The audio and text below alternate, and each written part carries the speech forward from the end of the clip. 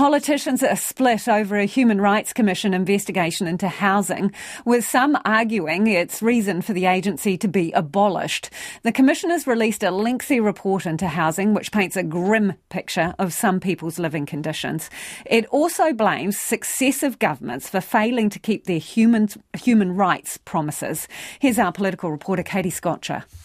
For 2 years, the Human Rights Commission has been taking a closer look at the state of housing in this country. What the inquiry exposes are human rights shortcomings in the housing system, unaffordability, poor conditions, poor access for disabled people. Chief Human Rights Commissioner Paul Hunt says successive governments have made binding commitments to recognise the right to a decent home. There's the International Covenant on Economic, Social, Cultural Rights.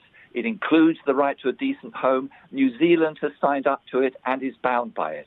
There's the Convention on the Rights of the Child. It includes the right to a decent home. It's binding on New Zealand. New Zealand has signed up for it. Yet, the report says New Zealand's housing system is in crisis. Housing affordability has decreased significantly over the past 3 decades, and too many people are still living in cold, damp and mouldy homes. We're seeing the exact same thing. That's Renters United President Geordie Rogers.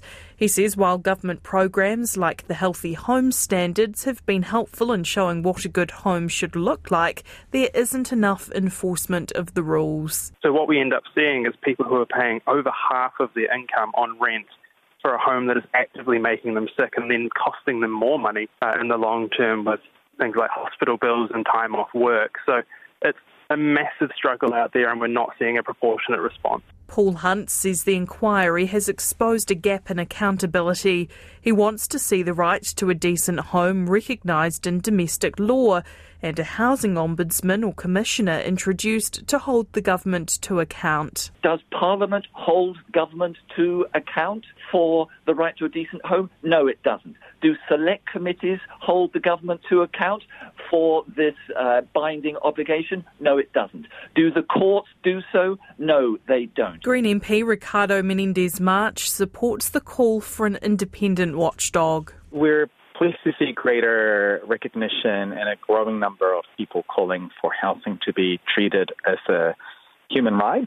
ACT leader David Seymour is less supportive of the report. He's long called for the Human Rights Commission to be shut down. How it's a good use of taxpayer money for the Human Rights Commission to spend 2 years navel-gazing and then publishing the bleeding obvious is beyond me, but it's a good example of why under ACT the Human Rights Commission would be gone. It's not clear what the government makes of the report.